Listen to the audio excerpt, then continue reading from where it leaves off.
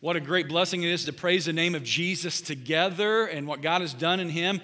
And Jesus is the clearest picture of love. While we look at love today in relationships of the church and our marriages, Jesus is the perfect image of love, that he would give his life so we could live. Our mission has everything to do with God's love. Our mission, if you're new here with us or watching online, is to love God, love people, and to serve all. And while that you may think, well, that's the mission of the staff. That's the mission of maybe the elders. That is the mission of every person in this church family, that we're to be loving God, loving people, and serving all. I saw that firsthand, though, this week. I want to just tell you a little bit of how sometimes I catch a glimpse of God's church, loving God and loving people and serving them. There was a bike that was purchased this week for a member of our church who his bike is his main source of transportation. It was stolen, and a couple said, I want to make sure he gets a bike, and that bike has been bought. And I praise God for that. Let's give God glory for that. There's a sister in our church who set up a meal train for a family going through a crisis. And I saw that firsthand and what that means to that family. Let's give God glory for that. And I've seen many of you this week, since last weekend with the tragedies in Greenville. I think most of us are aware that there is evil that comes against life, and sometimes that takes away life. And I've seen many of you come to the aid and the prayer of that family. And I just want to say thank you on behalf of that family, because they do feel loved. And God is working in the midst of tragedy and the loss of Laquita. And so just continue to lift them up in prayer. That's what love is. It is so much more than just saying I love you. It is putting it into action. This week in our reading through Romans, we saw Romans 12 declare this. Look what it says in Romans 12, starting with verse 9. Paul says, love must be sincere. Hate what is evil, cling to what is good, be devoted to one another in love.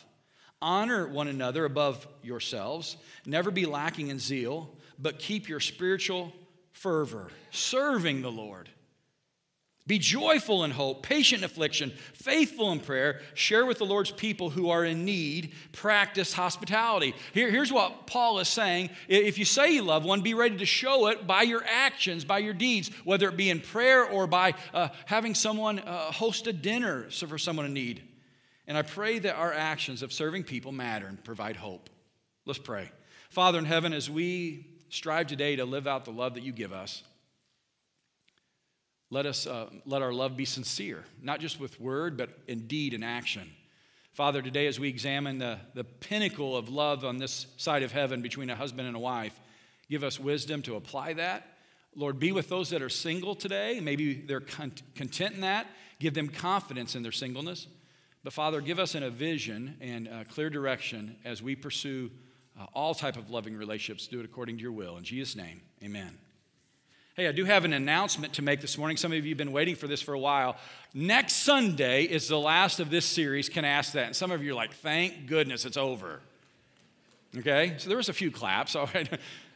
Here's the reality. This series has been a blessing, but also a burden, because we have been dealing with some really tough questions. But personally, I have loved the conversations that your questions that you submitted have begun.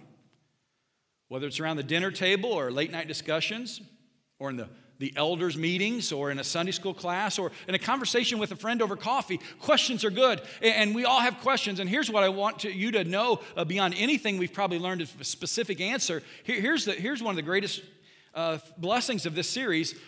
It is good to ask questions, especially among Christians. If we ask questions, the first place it should be is among the church.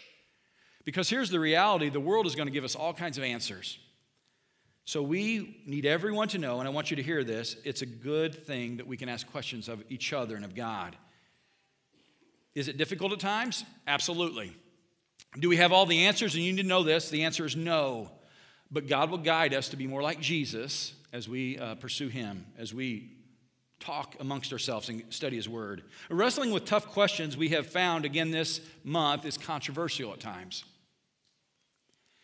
At times it creates some pain, but I would submit to you it's worth it as we follow God and his will in the pursuit of truth.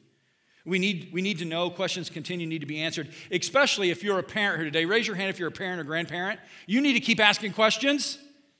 Especially of your kids and grandkids, we need to know where their hearts are, where their minds are, and what they're doing in their lives. So keep asking questions because we know that our toddlers are going to ask us questions, and I love that. This week I spent some time with Daly. She's no longer a toddler, but she's in that sweet spot of questions. She's 9. We were just hanging out, and she was asking questions, and all of a sudden she surprised me, and she says, "Dad?"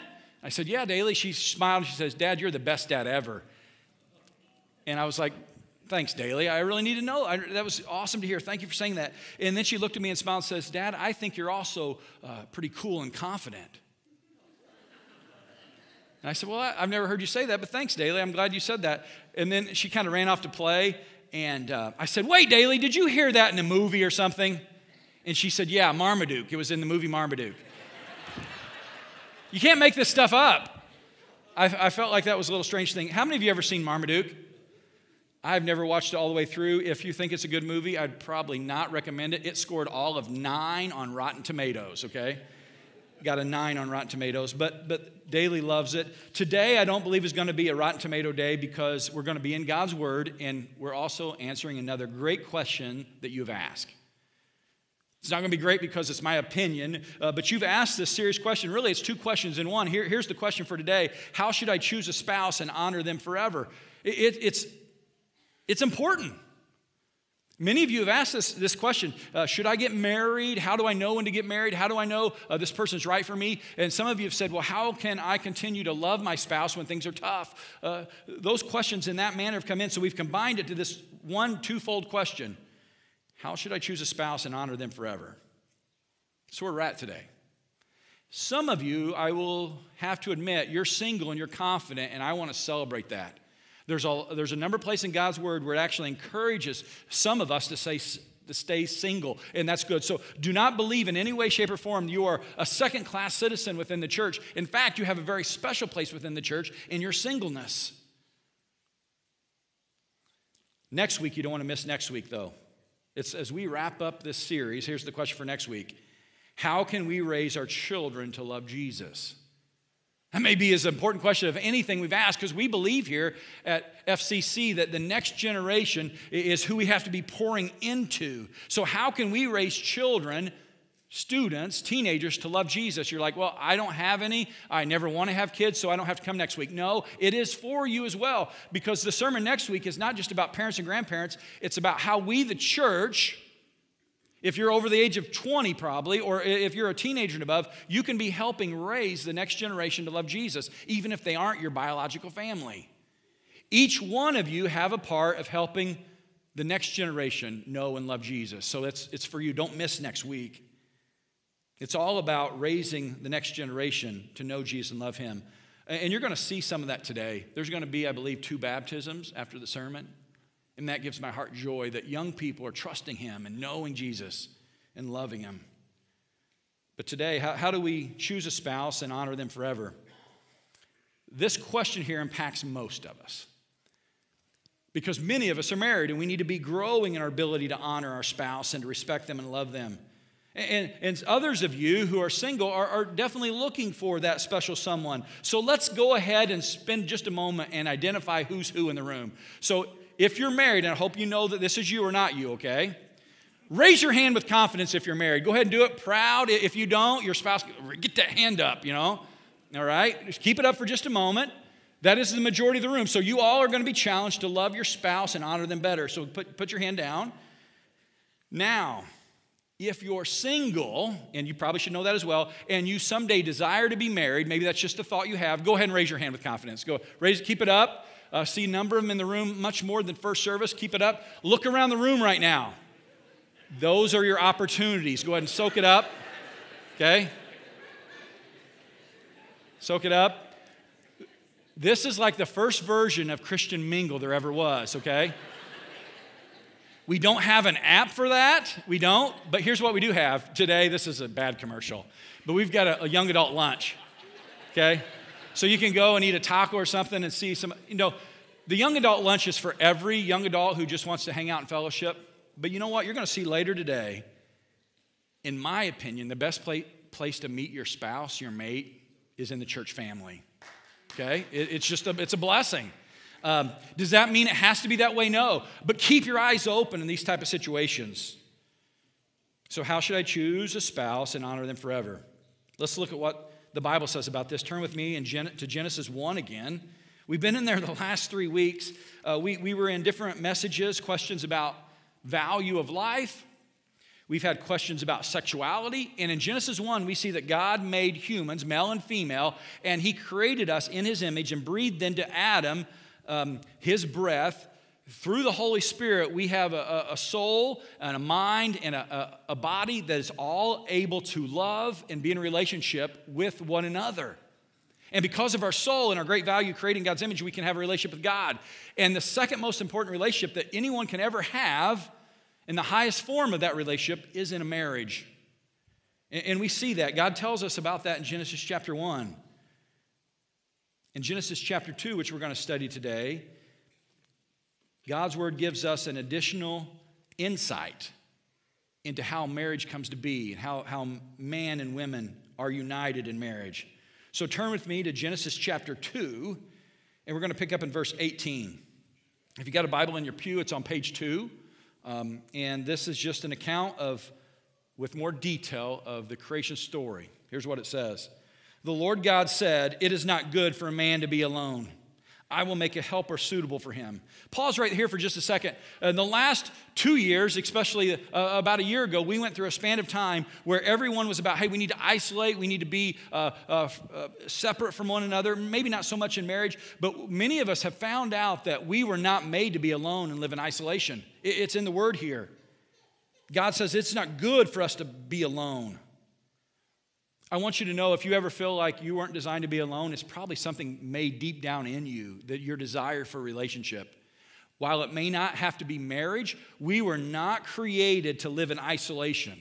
And we need to really hold to that and pursue one another in love. Look what it says in verse 19. Now the Lord God formed out of the ground all the wild animals and all the birds of the sky. He brought them to the man to see what he would name them, and whatever the man called them, each living creature, that was its name. So the man gave names to all the livestock, the birds of the sky, and the wild animals. But pay attention to this. But for Adam, no suitable helper was found. Can you imagine this? All day long, God's bringing all these amazing animals and livestock before Adam. He's like cow, zebra, hippopotamus, elephant, snake. All these things are brought before Adam. And Adam's like, hey, these are cool, but none of them I can really relate to. I don't connect with any of them. But for Adam, no suitable helper was found. So the Lord God caused the man to fall into a deep sleep. And while he was sleeping, he took one of the man's ribs and closed up the place with flesh. Then the Lord God made a woman from the rib that was taken out of man, and he brought her to the man. Here is an illustration that helps me remember God's design for a relationship between a husband and a wife. God took a rib. This is not highly theological. It helps me visually see this. God took a rib out of Adam to show that Adam and Eve were to come alongside each other, that husband and wife were to be partners. He did not take a piece of a skull where it would represent that Eve should lord over Adam. And he did not take a bone from his foot to say that the man should be lord over the wife. But he took a piece of his side, a rib, and formed Eve out of that. I think just illustrating, at least to me, that they're to be partners or to come alongside each other. And he brought her to the man. Look what the man said. This is now bone of my bones and flesh of my flesh. She shall be called woman, for she was taken out of man. He goes, this is more like it. That is why the man leaves his father and mother and is united with his wife, and they become one flesh. Adam and his wife were both naked, and they felt no shame. What a beautiful picture of God's design for a relationship. There's no shame in man and woman coming together. It's a blessing. God's design for man and woman to be united forever is one of the core parts of his ability of creation, the most beautiful part of creation. So what are we looking for when we're looking for that spouse to be united with? What if you've been looking for a long time, you're like, it may never work out. I've never felt like I found this suitable person. You can connect with Adam. Adam felt this way, not for long, but this was true. Look what it says in verse 20 again. But for Adam, no suitable helper was found. There's a great need for our marriages, for relationships to be suitable. This word suitable means to be a right fit, to be a proper partner. This is this idea to be a perfect mate. It's a match. And so as you are considering if you'll marry and who you'll marry, don't settle for somebody who just checks the box, but God has someone for you that is right, that is suitable, that makes you better, that you make better. And it's so much more than just sexual. The reality, the two becoming one and being brought together by God is so important.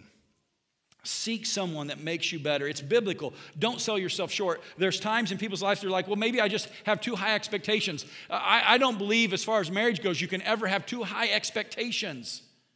There's some things that are just non-negotiable, and we're going to see some of them today that God wants for all of us. Are we all going to have different expectations? In some degree. But choosing a mate, and if you'll marry, is the second most important decision you'll ever make. If you're single, you need to know this.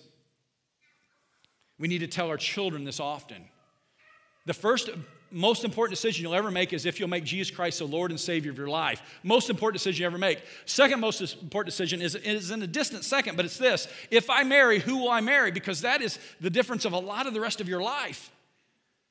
Where you work, or where you live, if you'll do this for a hobby, what kind of car you drive, doesn't matter worth a hill of beans compared to who you will marry. So take it very seriously. And parents and grandparents and church family and the teenagers around you, pray for them about who they will marry and if they will marry. Moms and dads, pray for your kids. As I was growing up, about probably age 7, I started hearing at least once a week, Tyson, I'm praying for your future wife. I thought girls still had cooties at that point, you know what I'm saying? Mom, don't say that. I am so thankful my mom prayed almost daily for my future wife. Will you pray for your children's future wife? Pray for your future spouse? So what are we looking for? One of the first things I see in the text that is so important is we need to seek a spouse that wows you. You're like, well, that seems kind of selfish. I even told Tiffany this week, my own wife, what's the first point? I'm going to suggest to everyone that we need to seek a spouse that wows us. It's in the text. Look at what it says here. After seeing all these animals that were amazing, I mean, can you imagine seeing all the animals that are alive? And Adam's like, man, this is great. This is a pretty cool thing. But I want something for me. I want something that connects with me, that wows me. And Adam, this is what Adam says. He says, whenever he saw Eve, it says, the man said, this is now bone of my bone and flesh of my flesh. She shall be called woman, for she was taken out of man. I'm going to translate. He's like, now this is more like it. He's like, this is like me, but even better. There was an immediate attraction. They did not go on a lot of dates, guys. Right after that. He just announced, hey, this is mine. She is of me, and I can relate. I can be in a relationship. He knew it. He knew from the moment there was a sense of wow factor. Now, I want to talk to the guys for just a moment. We need to be careful that we don't make this too much about just physical, sexual attraction. While it was real, Eve was made different than Adam from the beginning, and he noticed it. That is not the only wow factor. In fact, it is not the most important wow factor that we can have today. Here's what the Word of God tells us. If you look at Proverbs 31, it encourages us that we need to be wowed more by character and content of a woman's heart than the curves that we see that get our hormones going, guys. Look what Proverbs says. A wife of noble character who can find? She is far more valuable than rubies. Her husband has full confidence in her and lacks nothing of value. She brings him good, not harm, all the days of her life. It goes on to describe her. Read Proverbs 31. And you can apply the characteristics of this woman to a husband as well. And it doesn't talk much about physical nature at all. It talks about that she's a good businesswoman. It talks about she's a hard worker. It talks about she cares for her family. Guys, these are the things that we should be wowed by. And some of you are like, man, I can't find anything that wows me. Don't give up. If you desire it, keep praying for it. There was a time whenever I almost gave up on marriage. You're like, wow, didn't know that was part of your life. It really was. I had went through the first 3 years of Bible college, and I was starting my internship, a semester-long internship in Streeter, Illinois at Central Christian Church. And I was like, man, I'm about ready to complete the last major thing before I graduate and become ordained and a full-time minister. But I was missing one thing that most people wanted a full-time minister to have. You know what I was missing? A wife. And it was a dilemma. You know, I dated some, and I'd had some good relationships. I knew a lot of good girls, but there was not really a huge wow. There was not a moment where I felt drawn and connected to this person for life. And so at the beginning of this internship, I was honest with God. I said, God, I am not going to try to pursue dating right now at all. I'm going to focus on this ministry, this semester in Streeter, and see what God's doing in my life. I'm going to pour myself into growing and being trained by this mentor and giving myself completely to you. And I prayed about it, and I had peace about it. I was content. And lucky for me, God let me go 1 week in that mindset until I was wowed. The first night of my official internship, I walked into the gymnasium in Streeter, Illinois, and I was put in charge of the junior high youth group that night.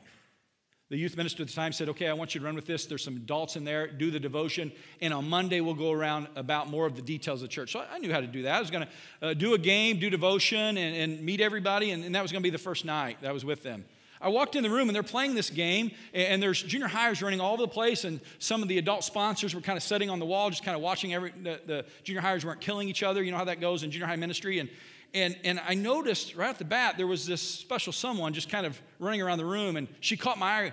And I noticed that she didn't quite look like a junior hire, but she wasn't with the adults. And I thought to myself as I watched her just for a second, I was wowed.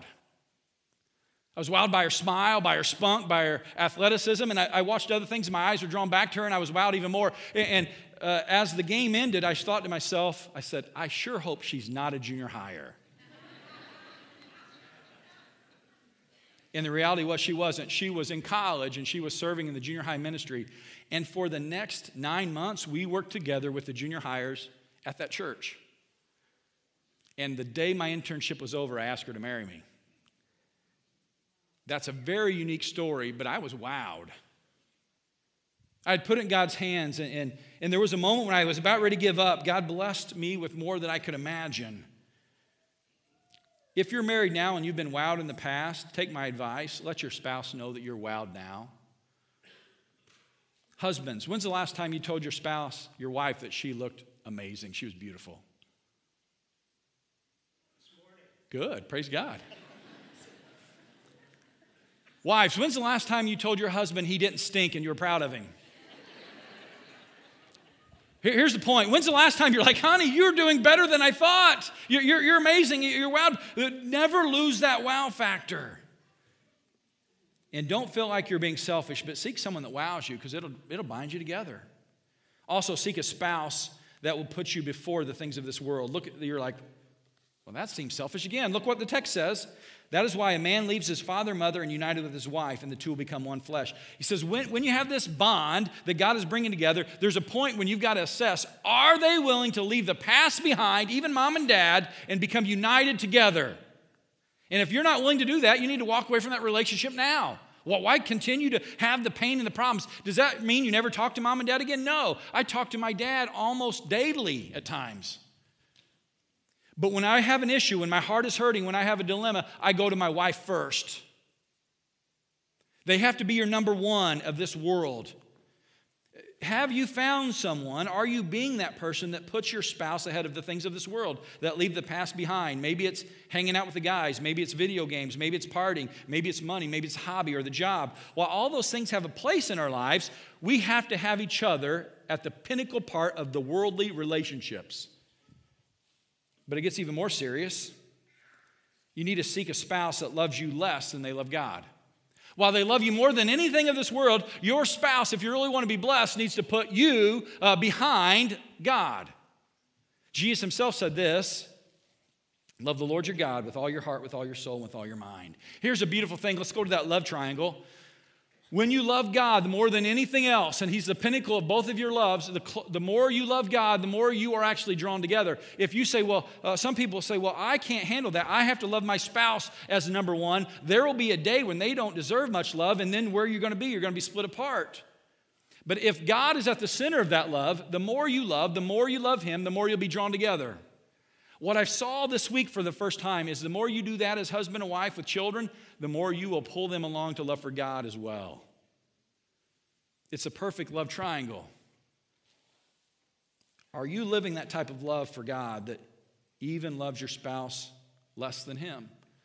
Here's what's amazing, though. I've seen it played out in my own life before.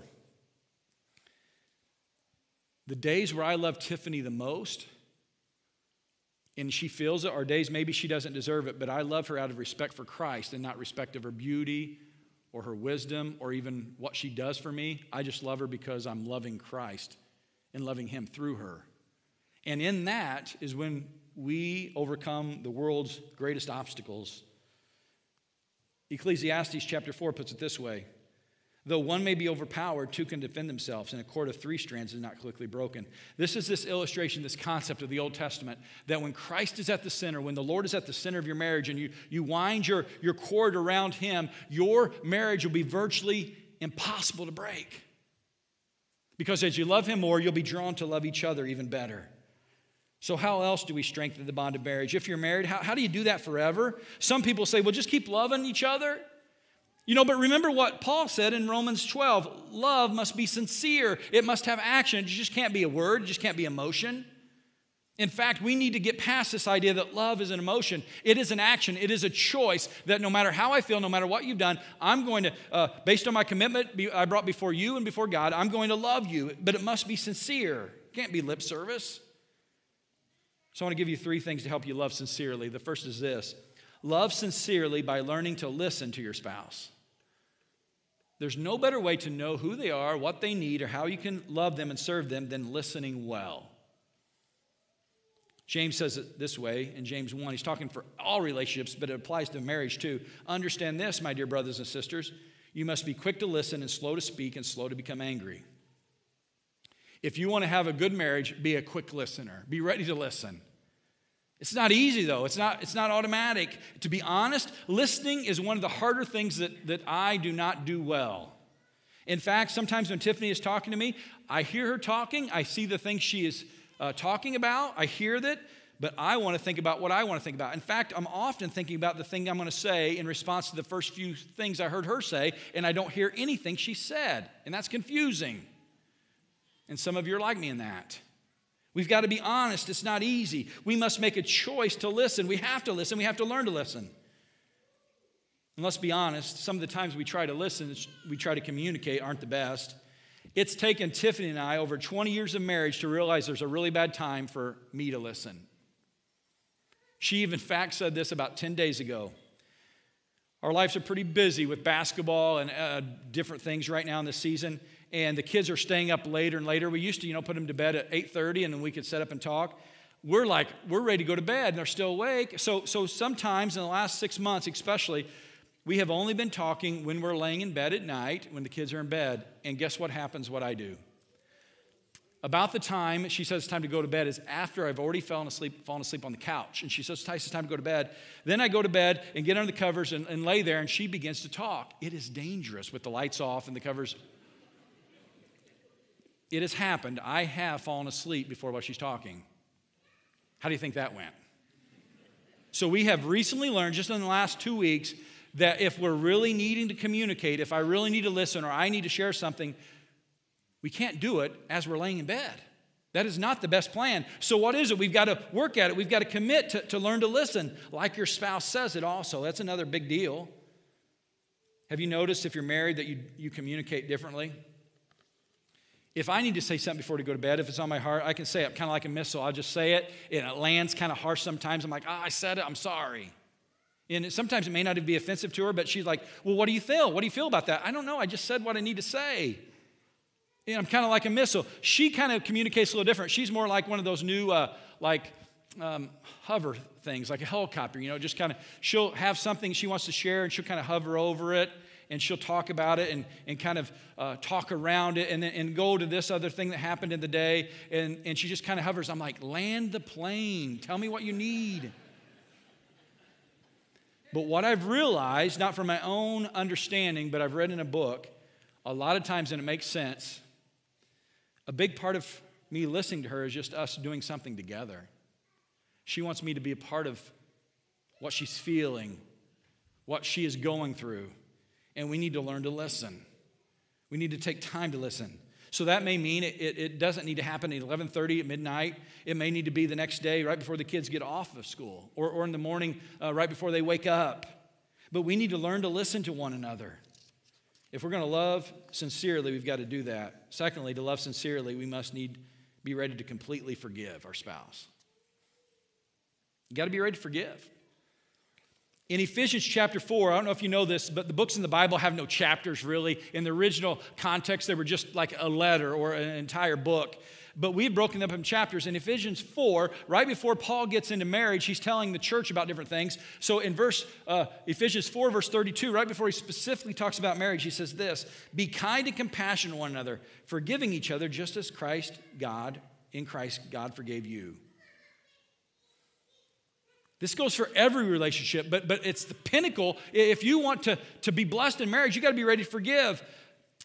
About the third year of our marriage, Tiffany and I went to a marriage retreat, and the main speakers were a couple that had been married and in ministry for 60 years. They were in their early 80s, and at the end of the retreat, someone said this, and I'll never forget this. He asked the preacher of the couple, he said, what is the secret to you guys staying together these 60 years and all the stress that you went through in raising a family and ministry and just hard times? And he says, the key to our marriage thriving is we both married people who are willing to forgive.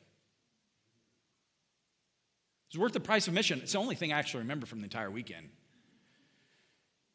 But we both married someone that was willing to forgive, and he said, boy, I need a lot of forgiveness, and so do I. And so do you, and so does your spouse. We need to be ready to forgive. If you want a marriage that lasts, learn to forgive. If you want a marriage that's blessed and shines the example of Christ, forgive your spouse as you have been forgiven. And the only truly way that you can ever obtain that, to get the pinnacle of forgiving like Christ and loving like God, is we have to accept His love and His forgiveness. Have you done that? Here's the last thing I want to share with you. To love sincerely, we need to humbly serve our spouse. You need to be willing to humbly serve.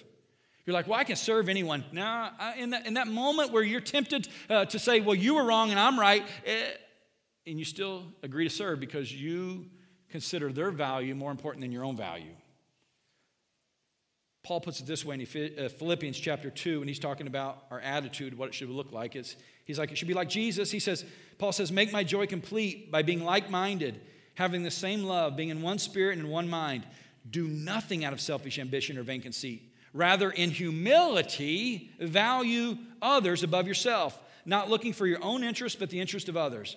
In your relationships with one another. And I think the pinnacle relationship is marriage. In this way, have the same mindset of Christ Jesus. And that mindset is, He humbled Himself even to death. Don't you think Jesus could have said, well, I know, God, you sent me here, but one thing I'm not doing is dying for them because look at all the things they've done? No, He said, even to the point of death, He said, I'm going to let go of being God for a moment, and I'm going to die so I can serve them. While we'll never be able to live that regard exactly like Jesus did, we need to have that same attitude. Even though they've hurt me, even though they've sinned against me maybe, I'm going to serve them and sacrifice to protect the relationship. When's the last time you did that? You know what we're tempted to do? Said, well, I've done it the last 5 times, and I'm not going to do it anymore. I've served you when you hurt me, when you did this. You've done things I never would. And I'm not keeping track anymore. I'm not doing it. If you're keeping score, you've already lost. If you're to the point where you're keeping track, well, I did it last time, and I'm not doing it anymore, then your marriage needs to have a change today. But we need to humbly serve them. Paul puts it this way in Ephesians 5 when he starts to talk about marriage specifically. He says, submit to one another out of reverence for Christ. What that means is I'm going to serve them. I'm going to submit to them. I'm going to consider them more important than even I.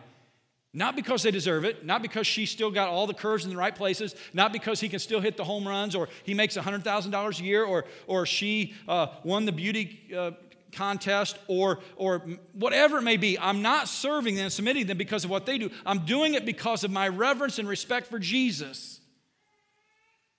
And that holds true. But you know what falls apart when we submit to them because they deserve it? It will last a very short amount of time because we're all sinners needing forgiveness. God's word is instructing us to honor our spouses not because they deserve it, because we respect Jesus and we've committed to Him. And understand this, considering someone as more important doesn't mean you consider yourself less important. Just let that sink in for just a moment. Whenever I submit and Tiffany is more important than I am, doesn't devalue me, I would suggest to you, whenever I honor her, it will actually produce honor in my life as well. And so there's a blessing. As we honor God, as we honor our spouse, then we too will be blessed and be honored. So just because you put them ahead of yourself doesn't mean you're devaluing yourself. You're respecting yourself and what God has set up in your marriage. So how will you humbly serve your spouse today? And forever. How will you do that? They're important, so what are you going to do to show them that you respect them and value them even more than your own life? You might say, well, I have the last 5 times stepped up. We'll do it again and again and again. No matter who is right or who is wrong, Ephesians 5 tells us to honor our spouse with love and respect. Now, will there be a time if they disrespect you or even sin against you? Do they need to be challenged? Absolutely. Please hear this. When you go to challenge your spouse and hold them accountable for something they've done to mistreat you or dishonor God, do it in private. Don't do it in front of the kids especially. Amen. Take them aside and say, honey, I've been really hurt by this, but I'm choosing to love and respect you, and I'm going to display it this way. But this has got to change. I'm not accepting this action. In fact, some of you girls need to probably take your guy by the collar and twist it and say, listen to me, buddy. But do it in private. Not on Facebook. Not where the world is see, not in front of your in-laws or your outlaws or the people across the street. Go to them and say, we've committed to one another, and I'm respecting you, but we need to love each other between who we are, and I love you more than anything. And will that always work to hold the marriage together? Sadly, no. There will be times, there will be people who walk away from their commitment to their spouse and to the Lord, and it breaks my heart. But they can be forgiven. Are there consequences for that choice? Absolutely. If you're currently in that situation, don't give up, don't give up. I'm so proud of so many of you for working through hard times and saying, I'm going to honor God and honor my spouse no matter how it feels right now. And I'm praying a blessing will come. But even if it doesn't, you know that you've done the right thing. And I'm so thankful that many of you have committed to not only your spouse, but to God to honor Him. And I want to pray for you right now. If you're here with your spouse today, why don't you just grab them by the hand and just hold on to their hand. And I'm just going to pray for you that you would stay committed to your vows before God and one another, that you would listen to each other well, that you would forgive, and that you would humbly serve them, and that you would be blessed. Let's pray. Father in heaven, I thank you for the marriages in this room. Father, I thank you for my wife, even though we're not together right now in this place, that I lift her up and ask that you bless her. Bless these marriages. Let them listen to one another, forgive one another, and also serve one another out of a humble spirit. And I pray that each one would be blessed in that. Lord, bring reconciliation to marriages that need help, and bring encouragement of a wow factor for those that want more, Father, to honor you. In Jesus' name, amen. So if you're single, I also want to pray for you. If you're a single person searching, I pray for you that you would one day find that wow, that you'd be blessed beyond what you can imagine. I also pray for if you're single and you're content, you're like, I have no desire to be married. That is good. That is fine. It is biblical. You are not any less valuable to the kingdom than someone who's married and has 10 kids. In fact, you might be able to serve in such a way that I never could and never can. So I want to pray for you as well, that you would stay confident in your search and confident in your singleness. Let's pray. Father in heaven, I pray for those that are single here today. Give them confidence in who they are first. You've created them valuable and perfect for your glory. Father, if someone is searching here today for a spouse, give them patience and let them focus on things that really matter.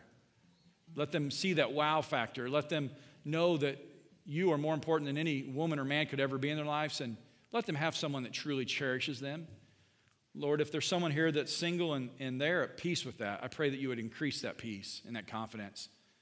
Let this church never be a place that values people differently because if they're single or married or has kids or no kids. Let us all realize that we are valuable in your kingdom just the way that we are right now, and help to build each other up.